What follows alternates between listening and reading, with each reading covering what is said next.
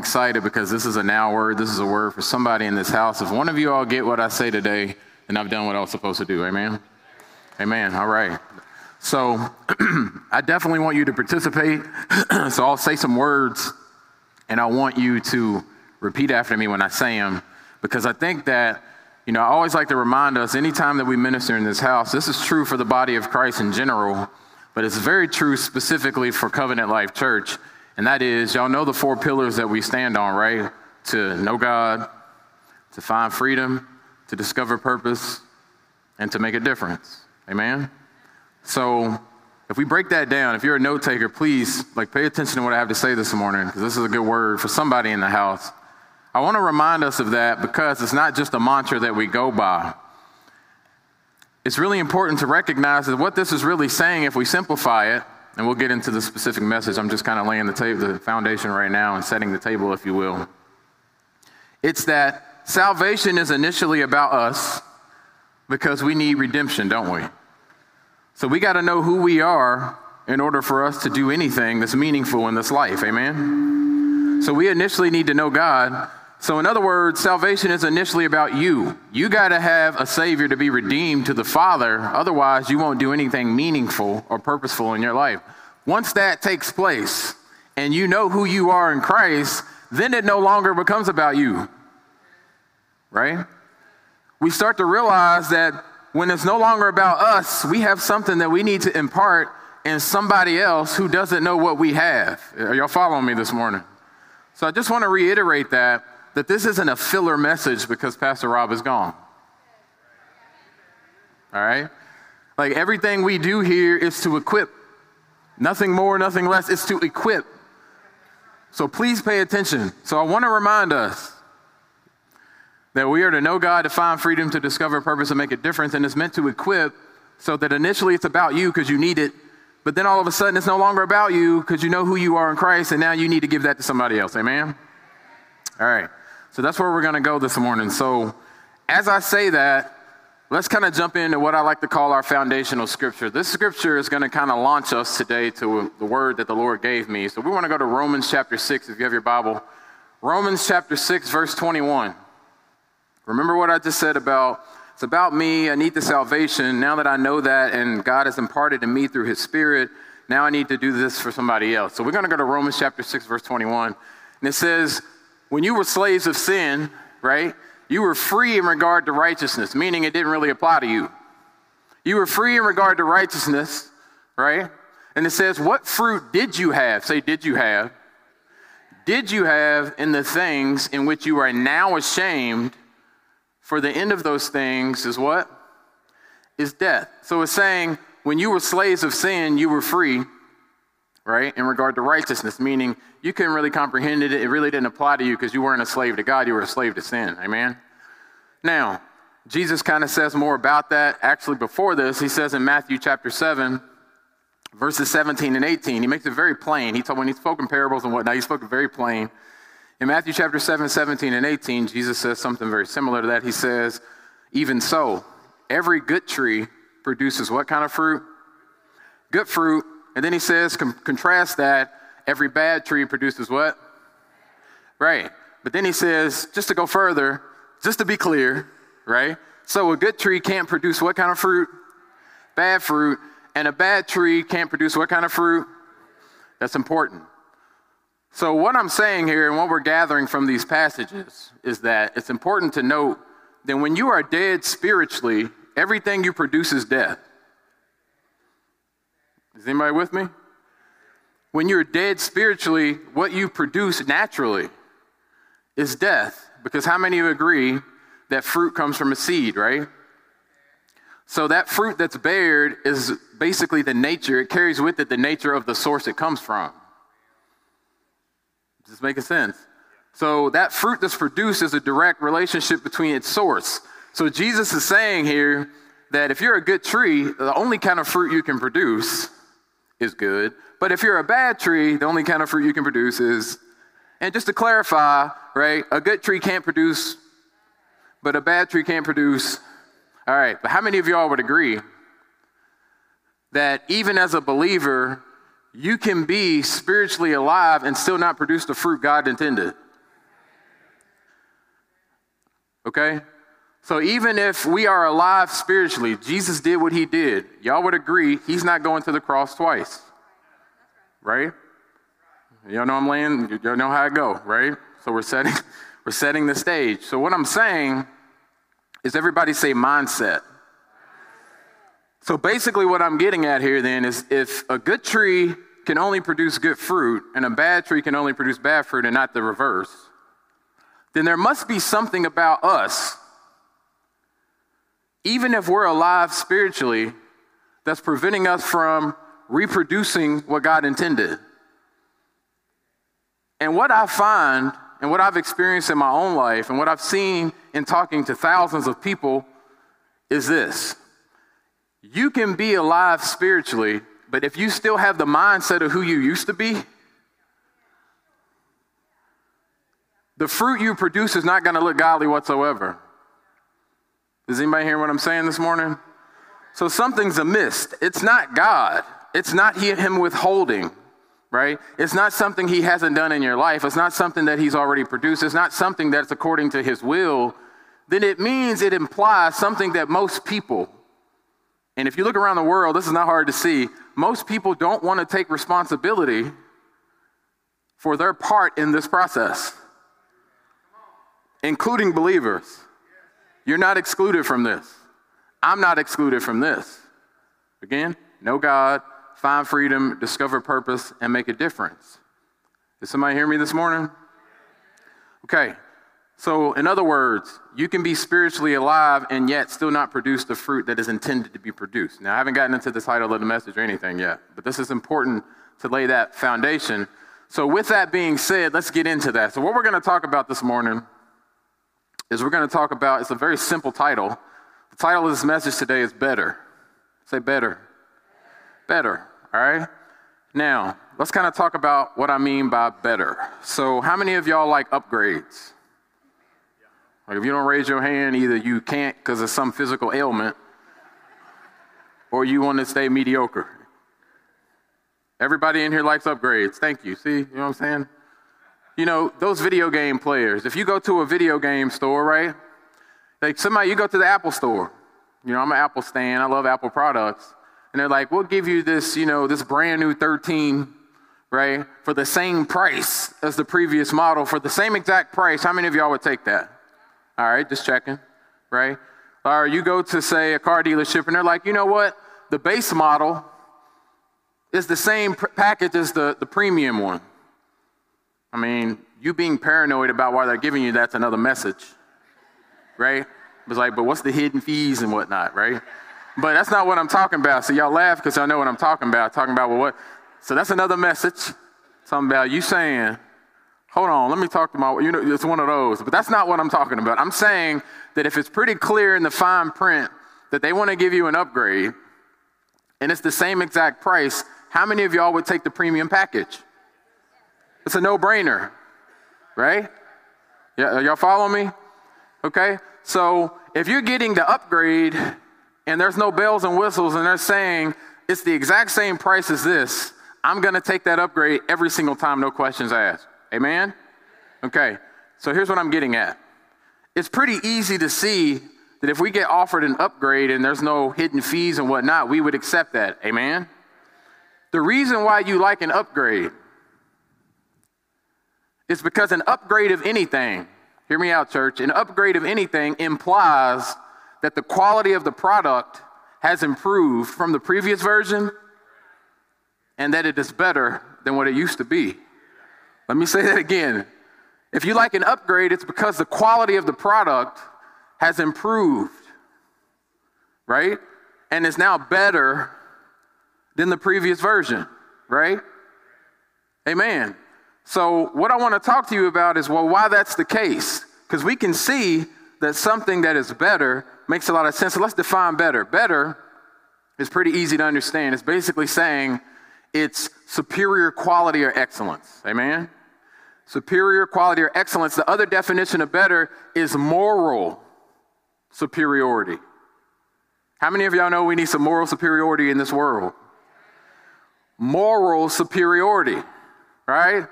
So to take it a step further, let's go to Romans chapter 1, verse 20. Romans chapter 1, verse 20. This is interesting because here's what it says in Romans chapter 1, verse 20. It says, right, for since the creation of the world, right, even his invisible attributes, the things you can't see of God, even his invisible attributes are clearly seen, right, being understood by the things that are made, meaning you can see God through the things that you see. Right? There's no way you can't say God exists by looking around you, looking at mountains, looking at this, looking at that, looking at this. You know God's God because of what he's done in this world, and you can't deny that. Right? So for since the creation of the world, his invisible attributes are clearly seen, being understood by the things that are made. And look at what it says next. It says, even his eternal power and Godhead in this last part, so that they are without excuse. You know God's God.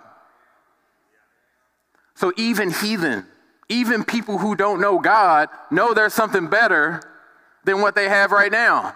Even people that you interact with on a regular basis, non-believers, know that there's something better right now, right? Think about the things we say, right? Some of y'all know what I'm going to say, and I know who's going to laugh, but I'm looking at my people on TV doing something stupid. We usually say, man, we got to do better. Thank you. Like you don't do well in school, right? It's like, man, I studied hard and blah, blah, blah, blah, blah. Man, I got to do, right? You get sick. It's like, man, I really hope you feel, right? So it's like, oh, man, you dating up now. You didn't date old girl last time. Now you're dating somebody who is. The point I'm making is that even people in this world who don't know Christ know there is something that is better. Amen? We know that there is something that is better. So as a believer, it makes a whole lot of sense for us to recognize what that better is in our life. Because many of us are not manifesting that better because we still have the mindset of the former thing. Are y'all with me? So it's better. So see, I've had the old quality. I've had the old product. I've had that old way of life. I've had those things for a season, but there's something about better. Right? There's something about better that gets my attention, and I don't want to go back to that. Is this making sense? So there's something about better that really gets my attention, and I don't want to stay in the place that I used to be in. And even non-believers know that. So you, as a locked and loaded believer, you being full of the power of the Spirit that dwells on the inside of you, we have absolutely no excuse. I got quiet. I said we. I didn't say you. I said we. Right? I'm included in we, just so we clear. Right? All right, my wife, like, you know what I'm saying? So, figuratively, you know what I mean? Because you didn't do that. But I say that to say that we, right, know that we have something inside of us that can do better. All right? So better. So what we're going to do is I'm going to start out, as we talk about this better, we're going to go into Hebrews chapter 8. So I want to give you some points about what I'm talking about. Amen. So I want to talk about 3 areas in our life this morning that really speak to this concept of better. There's a whole lot of things. The Word of God's full of better. Amen. But we want to simplify it, make it practical. Because now that we're on the same page and recognize that as believers, there's a better that we need to be manifesting. And we got to get out of mindsets that prevent us from manifesting something that we already have possession of, right? I hate it. I'm going to say it. Sister Debbie said it earlier, just say it. You know I'm going to say it anyway, but thank you. You know what I'm saying? But like, I hate when believers say things like the devil stole my joy. Right? That's another message that we could call Christian cliches. Amen? But if we get caught up in a mindset, well, you know what I mean, but do you know what you mean when you say? Right? Because if you have something that is eternal, that is in your spirit, how's it stolen? Again, we. I'm not saying y'all, we. Just, you know what I'm saying? Stay with me. So there's 3 areas we want to cover today that I think are important for us to talk about. Number 1 is promises. We need to talk about promises because we have better promises, and we'll get into better promises. We also have what we call better fruit, but I'm not going to say what I mean by fruit, and I hope somebody gets a hold of what I mean by fruit. but better fruit, because the Word of God talks a lot about fruit. And then number 3, a better future. And that's a sensitive topic to a lot of believers. But it's true, and it's not my opinion, it's what the Word of God tells us. Amen? Amen. So let's get into it. So Hebrews chapter 8, we're going to start out in verse 6, and you can just leave it up. But let me try to explain, I'll be brief, about why this is so important. Because, see, the writer of Hebrews is basically writing this letter for the same reason I'm giving this message. Now, here's what I mean by that. The whole purpose of the book of Hebrews is to say to wavering Christians to stand firm in the faith. See, they were converts. They obviously were Jewish, right? So they were Christians at this point. And the writer of Hebrews is saying you need to stand fast, because they were getting leery, because it's like, did I make the right decision to become a Christian? Did I make the right decision to become a believer? Because Christ ain't returned yet, and the world around me is chaotic. Can anybody see that today? So the writer of the book of Hebrews is saying, stand firm in the faith. Here's why, though. He said you need to stand firm in the faith because what you had under the law is absolutely nothing compared to what you have now through Jesus Christ. See, the law emphasized earthly blessings. Priests, right? They idolize even certain saints, right? Like Joshua, Moses, Aaron, etc. A tabernacle, earthly blessings. Deuteronomy 28, right? Blessed you'll be going in, blessed you'll be going out. Blessed you'll be in the city, blessed you'll be in the field, right? Blessed will be your basket and your kneading bowl, meaning if you're a believer, you need to cook well. I'm kidding. It says that in Deuteronomy 28. It says, blessed will be your basket and your kneading bowl. I'm like, well, you need to be whipping up something that tastes good. That's what it says. That's my interpretation. All right, if you can't cook, then we got to pray for you. No, I'm kidding.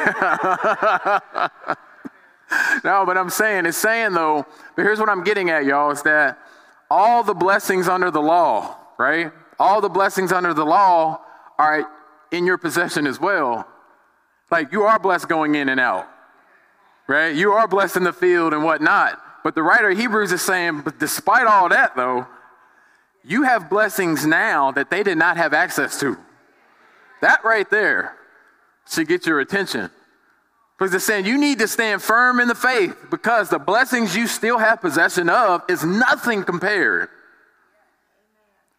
to the spiritual blessing that Jesus has sitting at the divine right hand of God, which is a position of authority. He's seated at the right hand of God, seated at the right hand of God, imparting spiritual blessings to you and I if we choose to receive them. Is that not good news today, church? That should be good news to us. So, better promises. So let's read Hebrews chapter 8, verse 6. It's interesting because in the book of Hebrews, I'll read it and then I'll say it. But basically it says, but now he, Jesus, has obtained a more excellent ministry. Now watch this, because we're going somewhere. Inasmuch as he is also mediator of a better covenant, which is established on what? Better promises. The book of Hebrews uses the word better over 12 times in the whole letter. But watch this. It also uses the term let us over 15 times. Now here's what I'm getting at. Not only does it say better, better this, better that, better what? Better hope. It says Jesus is a little better than the angels. It says we have better promises. It says we have a better possession. He says Jesus has a better sacrifice. It says we have a better country. You see what I'm saying? A better country. Hope for a better country. So the word better is used over 12 times in there, and yet it says let us over 15 times. What am I saying? I'm saying there's a better, but then there's a responsibility for us as believers to step into whatever that better is, right? Meaning it's available to you, but what are you going to do about it? It's available to you, but what's the next step going to be on your behalf? You have it, but are you going to activate it? You have access to a better country, but what are you going to do in your part, right? You have access to better possessions, but what are you going to do? So it's saying stand firm in the faith because there are better promises, right? 2 Peter 1:4 on the topic of better. 2 Peter 1:4. And I think over in verse 3, it starts out by saying, that by his divine power has given us how many things? All things that pertain to life and godliness, right? Through the knowledge of him, meaning you have to have the knowledge of who you are and who Jesus is in order to receive those all things. Does that make sense? Through the knowledge of him who's called us by glory and virtue. And then look what it says. It says, by which, right, have been given to us exceedingly great and precious promises. Through these, through what? These promises. Now here's the kicker. That through these, you will be partakers of the divine nature. That, church, is huge. The divine nature, having escaped the corruption that is in the world through lust. Now here's what it's saying. It's saying those better promises, the ones we talked about in Deuteronomy 28, the one that the writer of Hebrews is saying, you got possession of these, but here's what you got that you're not really seeing. You got something through Jesus that you can't get any other way. And that is access to the divine nature. Who God is and what he has spiritually dwells on the inside of you if you take it and activate it. Amen? So access to the divine nature, his DNA, all things God. You are 1/3 supernatural. If you think about what you have in your spirit, man, you have the ability and the access to see things change in this world and in your life as an individual. Know God, find freedom, discover purpose, and make a difference. But if we don't know God, we can't find freedom. Meaning we can't discover our purpose, meaning we can't make a difference. But the first step there is knowing what? You got to know God, but not only knowing God, knowing that God dwells on the inside of you through his divine nature. Amen? So we're here trying to equip this morning to give us access to know what we have possession of. So better promises. So I guess we're on the same page now in that regard, basically saying that we have better promises. Well, what are some of those promises? Well, you all know the scripture. We have eternal life, right? What's John 3:16 say? I mean, just say it. For God so what? Loved the world. He gave his only begotten son. Whoever should believe in him shall not what? Perish, but have what? So often as believers, we focus on that last part, which is essential and the most important, everlasting life. But what about your life right now? Amen? John 10:10, right? The thief does not come except to do what? Steal, kill, and destroy. I have come that they might have what? And how? Kinda, sorta? More abundantly. So it's not just about right now, right? It's not just about kinda life. It's saying not only eternal life, I've come so that you can have eternal life, but abundant life. Abundant life. More than enough life. What do you mean? All things life. I'm not isolating one thing, right? Well, let's talk about money. That's part of it. But is that all that you need? All right. So I say that to say that John 10:10, right? Galatians 1:4 speaks that too. It says that he came, right, to deliver us from what? From the sin, but from this present evil age. So if you take those scriptures together, it's saying that what you have that should be better in terms of your promises is not only access to the divine nature, eternal life, praise God, but abundance now so that I can know God, find freedom. Y'all see that? Y'all see how that's related? Discover purpose and make a difference. You can't really discover purpose and make a difference if you're not walking in abundance. What is somebody going to receive from you if we're walking around like this all year? Praise God. Your posture's not praising God, though. Right? Yeah, come on over to this church, you know what I'm saying, with the leaky ceiling. And I mean, we take for granted what we have. Right? Amen? We're supposed to be walking in abundance. And if we're not walking in abundance, it's not a God problem. Do y'all see what I'm getting at? Because we have better promises. Amen? Y'all still with me? Okay. The other part of those promises, prosperity. Now let me isolate what I'm trying to say with this here. So 3 John verse 2, we say it a lot, and you can say this for a lot of different things, but look at what it says. It says, beloved, I pray that you prosper in how many things? All things. I'm not even going to troll the youth because they already know, right, Caleb? When I say the Greek word for all is, I trolled you anyway, thank you. The Greek word for all means all, just in case we're clear. Beloved, I pray that you prosper in all things, right? Just as your what prospers?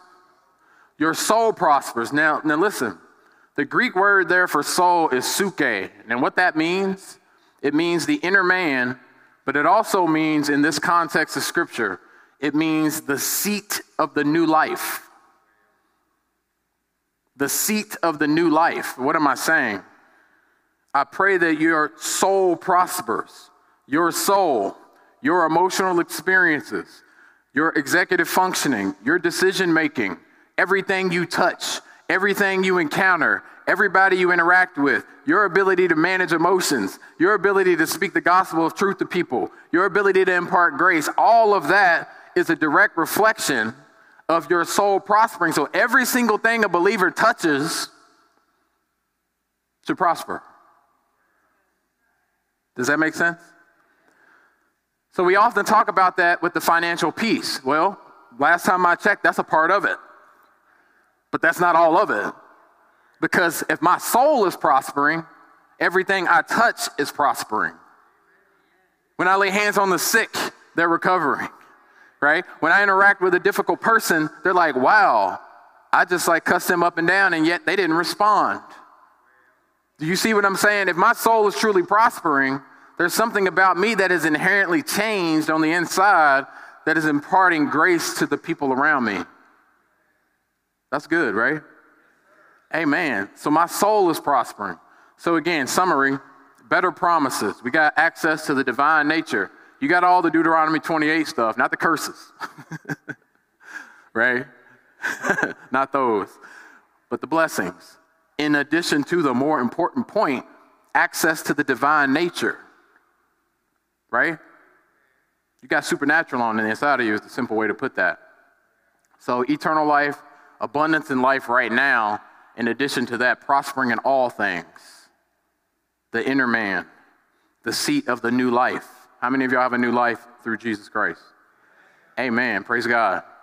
So the second thing, we have better fruit. Now, this is good because I think oftentimes when we think of better fruit, we're going to go where you think we're going with this. But it's really interesting what the Holy Spirit downloaded to me about this as I've been studying this a lot, this idea of fruit. But Galatians 5:22-23, y'all know what it says. If you know it, just say it. It's up there. But the fruit of the Spirit is what? Love, joy, right? Peace, long-suffering, or patience, however you want to say it, right? Kindness, goodness, faithfulness, gentleness, and self-control. Now, I think most of us would know, give me a hand raise, that it definitely says a singular fruit. It says fruit, right? Not fruits. So most of us are aware that it doesn't say the fruits. It says fruit, right? Now let me tie that to what I'm trying to get you to see, though. Here's what the Holy Spirit is showing us, though. If you study the Word of God and see the context of that word fruit, and it's why it's saying, but the fruit of the Spirit, and it gives you 9 attributes. Y'all agree? The reason that word, I won't go into the Greek part, but the reason that word is there in that context is that it's trying to get us to see, this is powerful, that fruit, singular fruit, represents the unity of the character of Jesus Christ reproduced through you. Let me say that again. The fruit of the Spirit is saying there's a unity of the character of Jesus Christ being reproduced through you. So if you look at these words used in the fruit of the Spirit, it's saying these are characteristics that Jesus has that you now have, right? That should affect 3 parts of your relationship. So when I say better fruit, we're talking about relationship, right? Fruit isn't just relationship, but right here it's talking about relationship. So we have better fruit in 3 areas. Watch this. The first 3 talk about your relationship with God. It says love, joy, and peace. Your attitude toward God, right? God is love. So it's his love, right? And what we say, love, joy. It's the joy of the Notice it's not yours, it's his, and yet it's coming through you. Are you seeing that? The peace of who shall surpass all understanding? God. Are you seeing that? So those first three fruit are talking about love, joy, peace. My attitude toward God. Me having Jesus reproduce through me is talking about that first three fruit are about my attitude toward God. The second three fruit are talking about your attitude around people around you. Now think about that. Think about that conduct we're talking about, the fruit of the Spirit, right? Love, joy, peace, patience. So being long-suffering toward others around you. Was Jesus long-suffering? Right? Kindness. Y'all think we need some kindness? We have kindness, right? And it says goodness. Those next three fruit represent the singular part of Jesus' character based upon your social relationships with other people. And then finally, the conduct of the believer, right? Faithfulness, gentleness, and one that we need desperately, that we have access to already, is self-control. Can I get an amen? So if we can have a different understanding, when we think about the fruit of the Spirit, the singular fruit, it's saying, if I have access to the divine nature and I am a born-again believer, one of the betters in my life, fruit-wise, needs to be my relationship with God through his Spirit, my relationship being reproduced to others, and my own self-conduct as a believer needs to be better. But it's only through the Spirit of God that can take place, right? We've talked in the past, some of us, right? Previously in the youth, we would talk about killing people with kindness. You shouldn't be killing anybody with kindness. Kindness needs to be a direct outpouring of something that's already inside of you anyway, despite what's going on. Amen? So we have better fruit. And then finally, excuse me, we have a better future.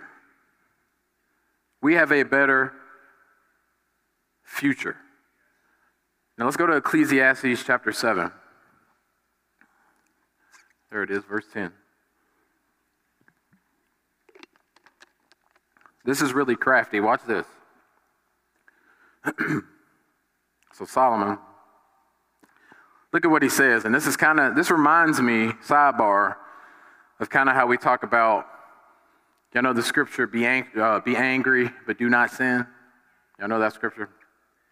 Right? Don't let the sun go down on your wrath. I often talk about that scripture because it was an original quote from David in Psalms, right? And he talks about being angry, but do not sin, but it says, meditate in your heart in your bed and be still in Psalms 4:4. This scripture reminds me of that because, again, we often hear that text without context is a con. So we got to kind of know what they're saying when they say this. So here's what it says in 7:10. It says, do not say, why were the former days better than these? For you do not inquire wisely concerning this. Like, let that sink in for a second. It's saying, do not say. So don't say, man, the good old days. Thank you, Nancy. It says here, do not say, why were the former days better than these? Now, let me give a disclaimer. Most of the time, I'd like to say, in terms of a grace, like imparting grace, that when people say that, they tend to be saying things were simpler. Is that fair? Okay. Now, that I understand, right? Because, I think about some people, in our family and stuff, who can't use devices and whatnot, and I'm like, man, it'd be hard to survive not knowing how to use, an iPad. Right? So do not say, why were the former days better than these? For you do not inquire wisely concerning this. But it really doesn't say much more than that. Well, why? Why shouldn't I say that? Wouldn't y'all like to see, why I shouldn't say that? Okay, well, let's go to Isaiah chapter 43, verse 18 and 19. This is powerful. Look at what it says. Here's why. It says, do not remember the former things, nor consider the things of old. Watch this. Behold, I will do a new thing. Now it shall spring forth. Shall you not know it? I will even make a road in the wilderness and the rivers in the desert. Man, man, man. So the reason why we need to stop looking backwards, church, is because we're going to miss what God's doing in our lives right now, which is a direct reflection of what he's trying to do in the future. I've said this in the past, but our present is a direct reflection of our past. Now, I'm going to say this. I'm going to say it anyway, all right? If our good old days were so good, then why are many of us struggling right now? Right? So I say that to say that if our present is a direct reflection of our past, our present is a direct reflection of what's happening moving forward. So if we're focused on what's already happened, what God did 50 years ago, how are we going to be able to see revival starting on the inside of us, being a catalyst of change in this world, if we're not focused on what we said earlier, the better future that God has for us? In other words, God is saying, you can't focus on what used to be because I'm doing a new thing. Can you not see it? Isn't that what he said? Can you not see it? Well, no, I can't see it if I'm distracted by what things used to be like as a believer. But God is saying, if I'm going to be useful for the kingdom of the Lord, I got to be able to say, Lord, what do you want me to do right now in this moment so I can shape what my future is? Because see, my future is a direct reflection of what I'm doing right now. Amen?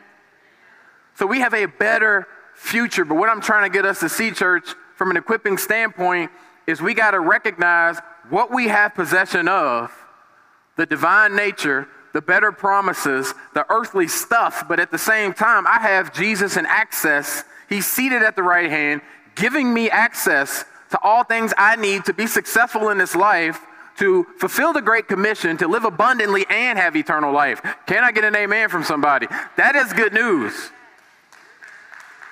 That is good news. So if I don't know that though, right, that I have access to that already, but if I don't activate that, thinking God hasn't done something in my life, I will remain stagnant and not be able to walk into that.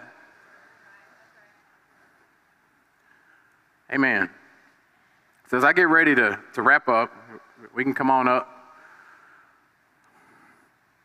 I just want to leave us with a scripture that kind of ties all this together, this last point.